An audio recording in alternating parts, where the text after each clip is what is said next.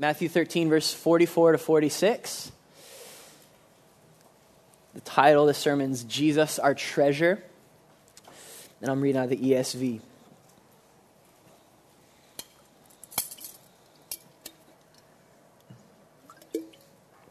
All right, Matthew 13.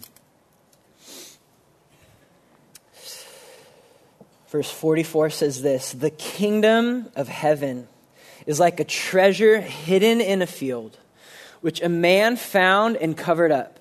Then in his joy, he goes and sells all that he has and buys that field.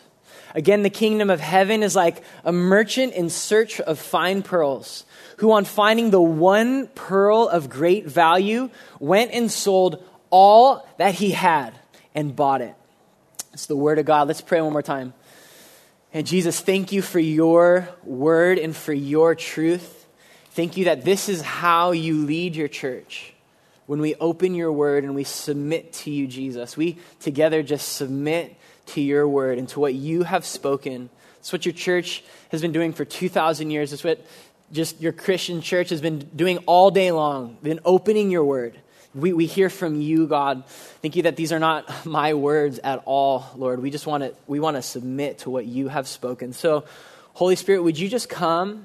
Would you use this? Would you use your word to just stir up our hearts and our affections for Jesus?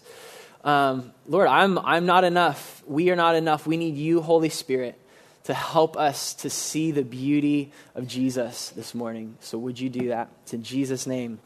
Amen. Well, when you love something, when you have a passion for something, and it could be as profound as like this movement, this like whatever it may be, or maybe as small as like your favorite restaurant.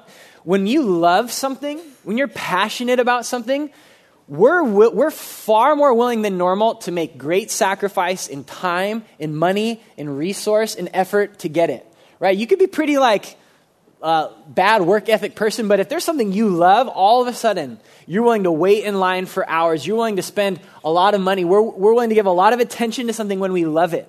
You see that even like when a couple falls in love young, like they'll be willing to do crazy things to be together. And it's not a sacrifice. It's just what you love. It's what we do. And the number one point of these two parables is this: that when Jesus becomes your treasure, you will be willing to do crazy things to get more of Jesus. That's what these two parables are all about. And it's pretty simple, and they'll be familiar, but we need help. We need God's help. We need the Spirit of God's help today to remember the worth of Jesus, the beauty of Jesus, to treasure Jesus. That's what the Holy Spirit does. He says that the Holy Spirit glorifies Jesus. We need that constantly every single day. And so this morning, we're just gonna like look at Jesus together and pray that the Spirit helps us treasure him, and that we would have a fruitful life of following him as we look to Jesus. And so there's going to be 5 just points to observe from these two parables. The first one is this. I've already said it. Jesus is the treasure, and Jesus is the pearl of infinite value. The parable says the kingdom of heaven is like a man who finds a treasure. And Matthew talks about the kingdom of heaven. The other gospels talk about the kingdom of God. And if I could just sum that up, the essence of the kingdom is the king. The essence of the kingdom of God is the king. It's wherever the king is ruling and reigning, where people are submitted to the king. So it's faithful, we can say the kingdom of heaven is wherever Jesus is ruling and reigning. And so Jesus is the treasure in these two parables, the treasure and the pearl. And, you know, we know that in our brains. I know that. We may be really familiar with the Bible. We may be familiar with systematic theology and all the attributes of God. But our hearts need reminders, right? Like our minds know a lot of things, but our hearts and our souls need to remember the beauty and the worth of Jesus. And so what we're going to do for just probably 2 to 3 minutes is I'm just going to remind us of some attributes of Jesus This is kind of honestly like a little preaching background. This is what you do at the end of the sermon. This is like when people are fired up. But I'm going to risk it right now and say, no, we're going to look at Jesus, and it's going to be good. And I just want to encourage us, maybe little amens is nice. You know, like I know it's not our church all the time, but crowd participation, this will be like a little mini worship service. So when you hear something that's just beautiful about Jesus, please, for the name and glory of Jesus, like say amen. Like honestly, let's do that. And so I'm going to just go over a couple things and remind us together of how Jesus is our treasure. Okay, so here we go. The first of many is Jesus. He is holy. And remember the scene in heaven right now, that there are these beings that if we were to see them, we would just fall on our face, and all they are doing, these angels are declaring just holy, holy, holy. Jesus is perfect.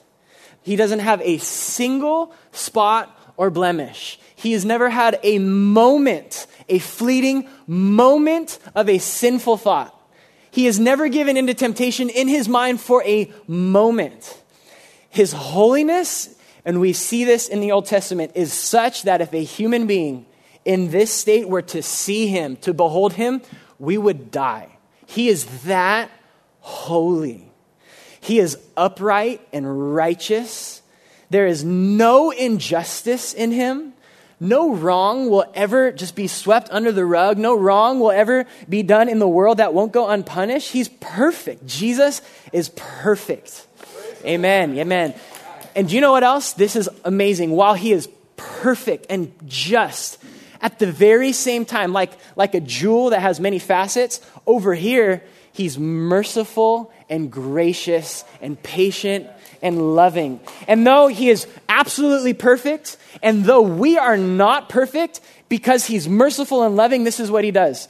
He steps in and says, I will bear the weight and the brunt of their sin. And because I'm just and perfect, I'm going to receive justice on myself so that I can extend mercy to sinful people like us. And so we receive a just, perfect, holy God, and yet we receive mercy and grace and love from that same God. And the fact, amen, the fact that he would be patient and merciful to us should just overwhelm us. He is merciful and patient. Right now, he looks at you with love. And if you are in Christ, he sees you covered perfect in the blood of Jesus, and he declares that you are righteous. Praise God. Amen. You know what else? Jesus is sovereign. I love this. He is fully sovereign, in control over every detail of the entire universe right now. There's this thing in Proverbs that says, not a cast of the dice falls apart from him. Like literally right now in Las Vegas, no dice has fallen that he's not sovereign over. That's in the Bible, you guys. He is sovereign. Not a bird in the farthest forest has ever died without him knowing about it. Not a single moment of your suffering has gone unnoticed by him. He is sovereign and in control of every detail of every planet in the solar system. He is sovereign. Amen. He's able to work everything evil for good. God is that sovereign that no matter what Satan does, Satan can kill his son, and God says, watch what I do with this. And he saves the world. God is sovereign.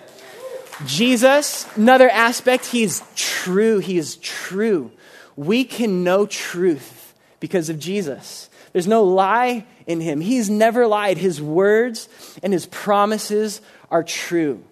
And if you're like me and you like studying truth, there's this foundation you can rely on. That is Jesus and his word. You can know truth. We don't have to wander around in the dark and try and figure out like spirituality and what is real and what is not real. And how do I know? Like, we have truth. We have a sure guide because Jesus is truth. When Pilate just flippantly said, what is truth? We know before Jesus says, I am the way, the truth, and the life. Jesus is truth. Another aspect, Jesus is worthy. He is absolutely worthy of our worship and our affection and our devotion and our obedience and our love and our time and our sacrifice and our possessions and our trust. He was the only one worthy enough to shed his blood and pay for all the sins of the world. He was a perfect sacrifice. He was the only one who was the perfect high priest who could go between us and God and say, no, I'm interceding for them. God, save them. He is more worthy than all the treasures in all the universes, all the gold nuggets hidden in all the He is worthy. Jesus is worthy. Jesus is a rock and a refuge and a tower that cannot be shaken. He is a safe place. When all else is shaking in our world, in our country, and in your life, when all else is shaking in your life, he is unshaken. And you can run to him. Amen. He is peace in the storms of life. When there's storms happening, he just slept. He is not stressed. And then with a word, he stops storms. Not even death, not even Satan, not even sin could shake our God. Jesus is a rock and a refuge. Jesus doesn't grow tired. He's not weary. Man, we know too well that humans I don't care who you are as a human, how amazing you are, we grow tired and we grow weary and we fall and we fail and we falter. And hey, the Bible says I'm a young man, but I'm going to grow tired and weary. And I'll attest to that. Yes, I do grow tired and weary and fall exhausted.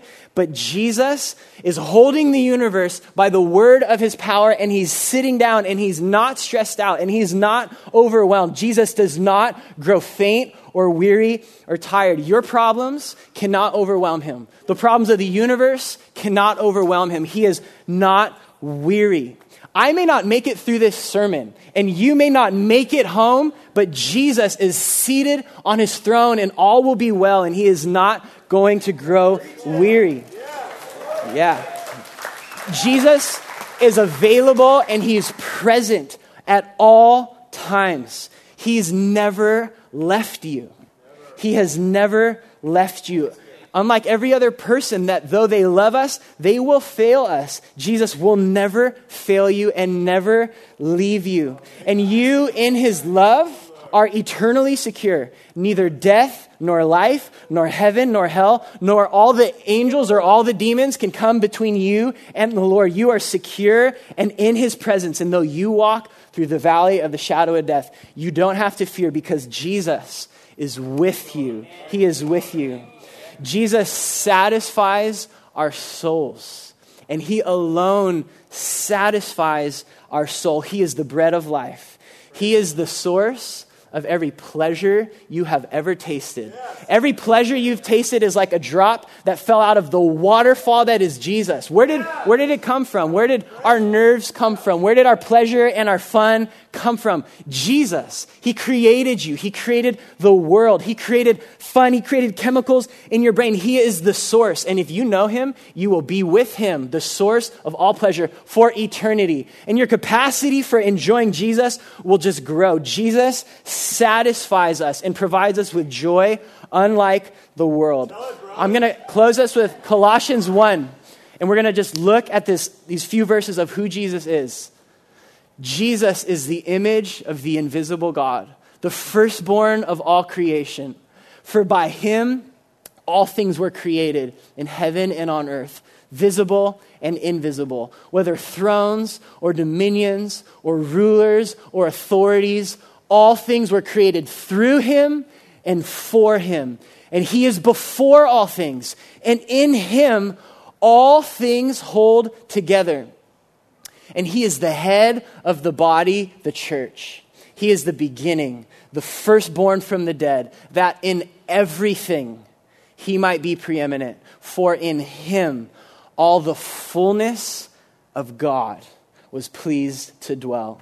And through him to reconcile to himself all things, whether on earth or in heaven, making peace by the blood of his cross. You guys, Jesus is the treasure. He is unlike any other treasure you have ever found. He is the treasure. The second point is this: because he's a treasure, he is to be treasured. He's to be treasured. Okay, now what am I really saying here? Here's the point. Treasure typically doesn't live in our minds. Treasure lives in our hearts. Treasure is something that we desire. Treasure is something we love and we long for. It resides in our affections and our hopes. And here's the point. It's not enough to just agree with your mind in everything that was just said about Jesus. That is far, far inadequate. You have to treasure those truths in your heart. You have to love those truths in your soul. Treasure is not just, yep, I agree with that. Treasure is, I love that. That is what matters to me most. True saving faith in Jesus, it savors Jesus as treasure. Here's a little example. My parents-in-law, is that what you call them, are here today. And I remember I was with them. We were at like a farmer's market. And I remember the first time I tasted real honeycomb, like on the comb, okay? So my mom doesn't like honey. I never honestly ate honey growing up. We were just walking and it was just sitting on this booth. And the guy was like, I was just looking at it and he's like, would you like a sample? And so I remember the day and I took a bite of this honeycomb. And it's, if you've ever done it, it's like this waxy, like waffle and then almost just overwhelming sweetness, almost too much. And here's the difference. This is what saving faith is like. It's one thing to say, yeah, honey's sweet. Yeah, I agree with that. But it's an entirely different thing to taste honey for yourself. That's a different experience. And it is not enough to say, I believe that Jesus is all of these things that you said. It is far different to taste and savor and treasure those truths for yourself. Jesus says, I am the treasure. I'm to be treasured. You're to love God with your heart and your soul and not just your mind. You are to treasure Jesus with your soul. You are to treasure Jesus with your soul. The third point of this parable is this. The man sells all that he has to get that treasure. Okay? Once Jesus has been tasted like over here, like, no, Jesus is so good.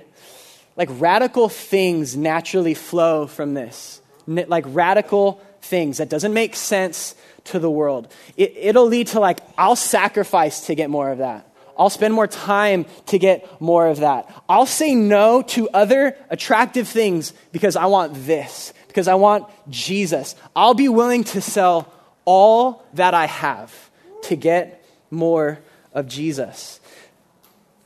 So here's a little bit where it gets kind of like harder. We're going to ask some hard questions of us. Do I sacrifice to get more of Jesus? Do I actually lose sleep to get more of Jesus? Am I willing to say no to other things because I want Jesus? A couple verses, Jesus says, am I willing to lose my life for Jesus? He says a few chapters later, Matthew 16, for whoever would save his life will lose it. But whoever loses his life for my sake will find it. For what will it profit a man if he gains the whole world, yet forfeits his soul? Man, the reason why when we look at people throughout history who just lived radical lives and sacrificed and went to the unreached and literally died, it's because they were treasuring Jesus and he was better to them than whatever else was over here, than the American dream, than their reputation, than a few short years of gaining the world. Because I want eternity with Jesus. Another one, Jesus asks us is, am I willing to give up my sin for Jesus? Look at this example of Moses. By faith, Moses, when he was grown up, refused to be called the son of Pharaoh's daughter, choosing rather to be mistreated with the people of God than to enjoy the fleeting pleasures of sin. When we find Jesus, all of a sudden we're willing to be mistreated with the people of God because I know that sin, it's fleeting. Maybe there's pleasure there, but it's this fleeting pleasure, and I'm willing to give that up. Another one, am I willing to give up my stuff for Jesus? This is hard. He says in Luke, therefore, any one of you who does not renounce all that he has cannot be my disciple. Normally it's the preacher's job to be like, well, this is what that means. But Jesus said that. Renounce all that he has. Whoever does not do that cannot be my disciple. And what that means is this: there is not a single treasure that comes before Jesus. There's not a single one. I've renounced all other treasures. I want Jesus. I want Jesus. It doesn't mean we can't enjoy other gifts that God has given us, but they're not our treasure. And whenever Jesus says, hey, I want you to give that up for a season or right now or the rest of your life, we're like, yeah, I have Jesus. I'm okay. I'm not holding on to something that I'm not willing to give Jesus. It's all that I have is renounced. I'm like stewarding it right now, but it's renounced. It's not my treasure. Here's another one. Am I willing to put Jesus before any other relationship in my life?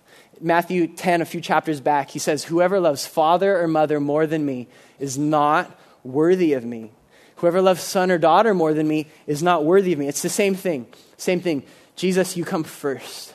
You come first. I'm not going to put any human where you belong. Our hearts have like a throne in them, like a little throne room. And there's only room for one person or one thing on that throne. Jesus says, you can't serve two masters.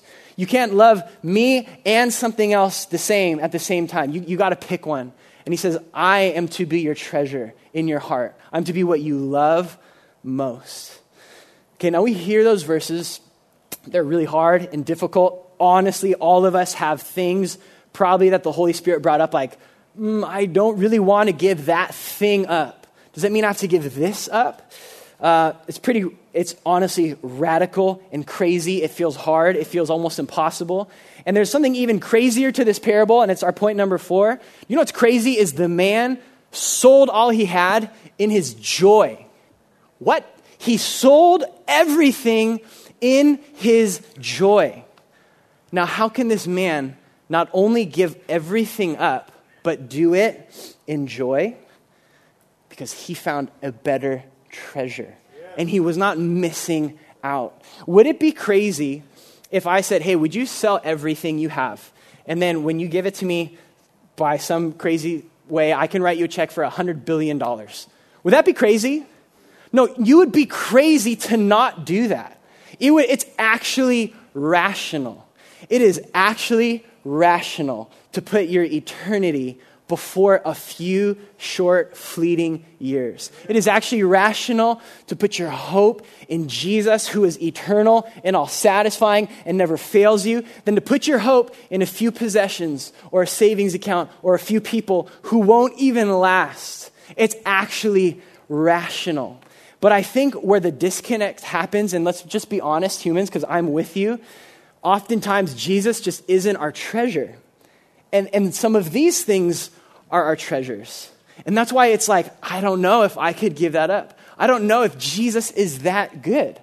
Like, why do we sin? Because we like it. Because we like our sin. None of us just goes in like, I don't want to do this. Like, we like it. At some level, we choose it. It's our treasure at some level. And let's be honest, we're broken. And the Bible even says when we try to look at God, it's like through this glass that's dim and we can't really see clearly. And sometimes we look around and other treasures just seem clear and apparent and like ready, and I can touch them and I can experience them. And these things around us sometimes seem more real and more promising. And when we wake up in the morning, it's like, I don't know if I'm experiencing the fact that Jesus is better than whatever it may be. But here's the thing. Jesus calls us to joy, to true joy. The man sells all he has in joy. And so here's not the answer. The answer is not joyless sacrifice for Jesus. That's not the answer. If you have some other treasures in your life, the answer is not just give them up and hate it. That's not the answer. Joyless obedience does not honor Jesus. There's a word for that. It's religious hypocrisy. Joyless obedience does not solve our problem. If all you ever do is obey Jesus perfectly, but you don't love him and treasure him, in 1 Corinthians 13 we're told you gain nothing. if I give away all I have and deliver up my body to be burned, but have not love, I gain nothing. And so the answer is not, man, just suck it up and get to work and give away your stuff. That's not the answer. That's joyless religion. And it's not going to make you love Jesus. It's probably going to make you hate Jesus. It honestly will make you hate him because you're not enjoying him. You're just trying to make yourself better. And so the source from our giving is joy. Joy in Jesus. And so if you're having a hard time obeying Jesus, here's the answer. Go treasure Jesus. Go look at Jesus. Go look to him and value him and believe his promises. And when you behold the glory of Jesus, all these lesser things lose their grip. That's the answer. When we're not sacrificing and loving and obeying and we can't get breakthrough in our sin or our life, the answer is not just, God doesn't say like, hey, stop it. He goes after our hearts. He says, I want you to love me, look at me, behold me, treasure me. I'm better than those things. And when we do that, this joy comes up like, I love my Jesus. And with joy, I can begin to say no to these other things in my life. It's joy is the source of our obedience. Because the bottom line is this, Jesus is actually better. He's actually better than other things. Like, can I get a witness about that? Is Jesus actually better? He's better than those things. Jesus is better than our sin. He's better than our money. He's better than our stuff. He is better. And when we spend time with him, those things slowly fall away. But I want to be sensitive and honest because I'm in this crowd. But the point number 5 is this: Jesus is a hidden treasure. He's a hidden treasure. And there are just days when Jesus does not seem to be better. There just are days when he doesn't seem to be, or my emotions aren't lining up, or my thoughts are confused and clouded, and Jesus feels hidden. And that's okay. He actually is a hidden treasure. We are looking through a mirror dimly. There are times and seasons and days when Jesus feels far away. Have we not been in the desert? Have we not been hurt by him? Have we not seen other people like worshiping and like, I don't have that right now. I don't feel that. Jesus, help me. And so that like diamond just kind of accumulates like grime and dust, and it just loses its sheen. And there's a couple things Jesus says, hey, listen, here's what it is to treasure me and to behold my glory. This is a couple practical things that we have to do to enjoy Jesus. And the first one is this. It's so simple, and we know this. It's just be with him. Spend time with him. Sit at his feet. Read his word. And when you wake up, if you're like me, I'm not a morning person. And honestly, all the beauty of Jesus that I tasted yesterday is just clouded and gone. And I'm sitting there and I know in my mind he's good, but my body and emotions are like, I do not want to be with Jesus. I'll be honest, that's most days. But here's what we do. We open this book and we start reading it and we start spending time with him. And there's this other member of the Trinity called the Holy Spirit who is in us, who we cry out to and say, help me see Jesus. Look at these verses, Psalm 119:18. If that's you in the mornings, this is a promise. This is a prayer. God, open my eyes that I may behold wondrous things out of your law. Like David loved God a lot, and he had to pray that. God, help me. Open my eyes. Like I don't see what's here. Help me. Another one, Psalm 86. Teach me your way, Lord, that I may rely on your faithfulness. Give me an undivided heart that I may fear your name. My heart is so divided every morning. It just is. My phone, everything else is just like calling to me. I have a divided heart. And we can cry out to the Lord, God, give me an undivided heart. Teach me. Help me. And I'll be honest, you guys, most days as I sit and I just spend time with Jesus, the Spirit begins to wake my soul up. He actually does. The diamond of Jesus, it starts to be like polished and I start to see beauty. And there's something that I can't explain that actually happens to my soul.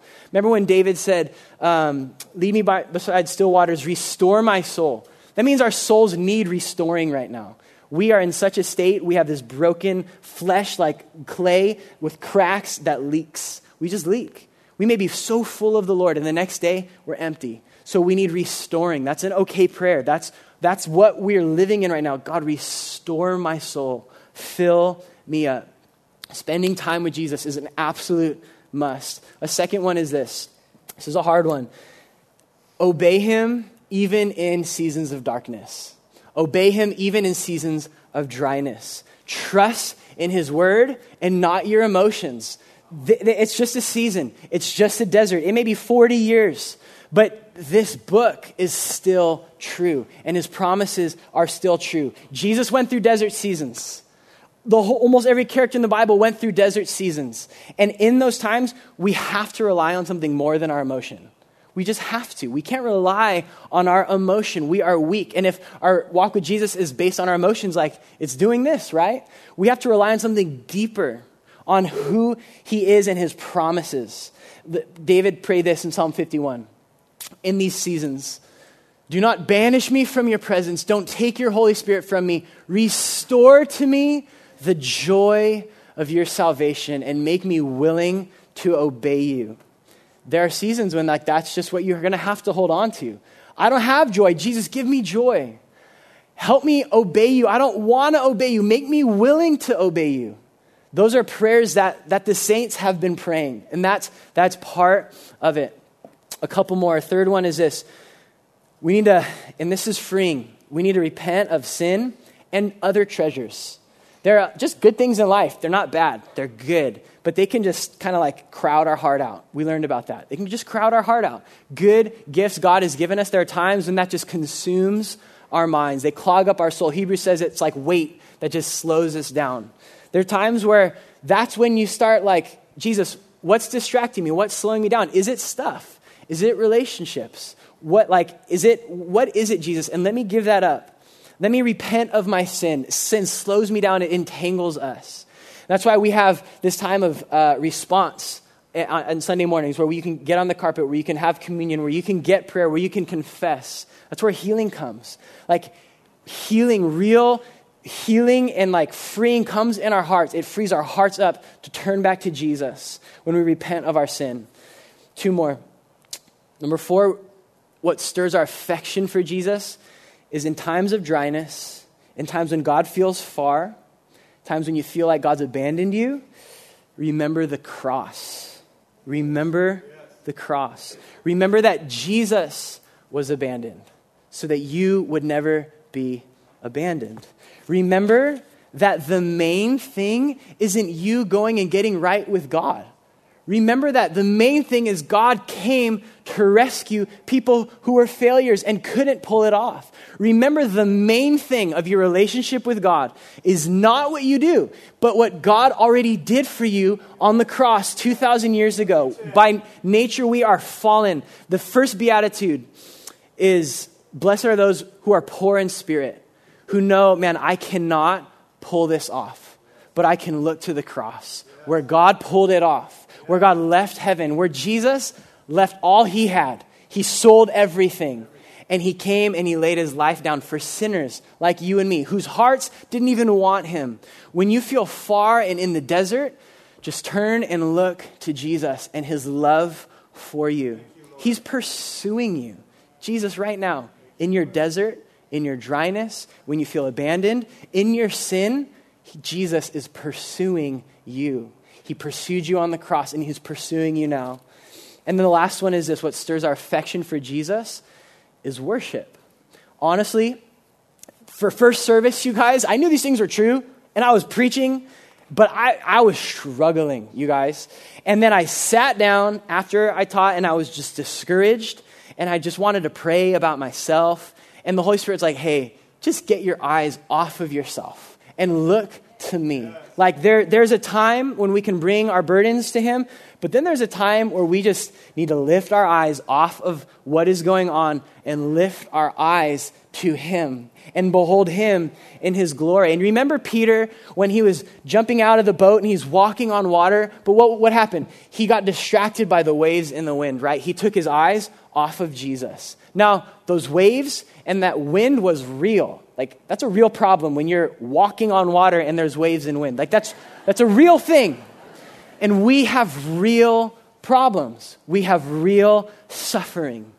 But there is a time when we need to lift our eyes off of that and look at Jesus and fix our eyes on Jesus and behold Jesus and let Jesus be our treasure. And there's just something that happens in our soul when we just lift our eyes off of ourselves and we behold Jesus and he becomes our treasure again.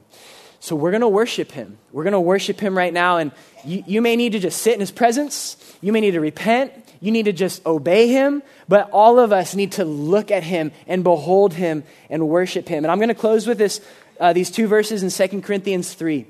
And it's kind of talking about this state where it's hard to see him, but look at these promises. When one turns to the Lord, the veil is removed. You may have a veil right now. We have a veil over our soul, over our heart. I can't see God. But when you turn to the Lord, the veil is removed. Behold him. And look what it says. And we all, with unveiled face, beholding the glory of the Lord, are being transformed into the same image from one degree of glory to another. For this comes from the Lord who is the Spirit. So right now, we're going to turn to the Lord. We're going to behold him. We're going to behold him and lift our eyes to him and treasure him together. For he is worthy. He is our treasure. He is far better than anything else. So let's enjoy Jesus together right now. Amen? Amen. Jesus, you are worthy. You are our treasure. You are our God and our King. You are our shepherd. You are better than anything, Lord. We believe those promises. Jesus, help us in our unbelief. Help us in our wandering. Help us, Lord. If some of us are entangled in sin, would we repent and turn back to behold Jesus? If some of us are in the desert and we're dry and our emotions and our minds are just hard to believe these promises, would you help us turn to you and trust you? And would you just graciously pour out your Spirit? Would you graciously not take your Spirit from us? Give us a willing heart. Bless us with your presence this morning, God. Thank you for the cross, that you pursue us even in our wandering and in our sin. Thank you that you love us and clothe us with your righteousness and your blood. Thank you for your bride that you love. It's so precious to you right now. And we together just want to be with you, Lord. We just want to sit at your feet. We want to enjoy your presence. I want to be like Mary, just sitting at the feet of Jesus. So lead us now, Holy Spirit. Wherever we're at, man, if we're excited, if we're mad, if we're frustrated, if we're just dry, would we look to you, Jesus? We trust you, Jesus. Take the veil away. We're turning to you now. Help us, Holy Spirit.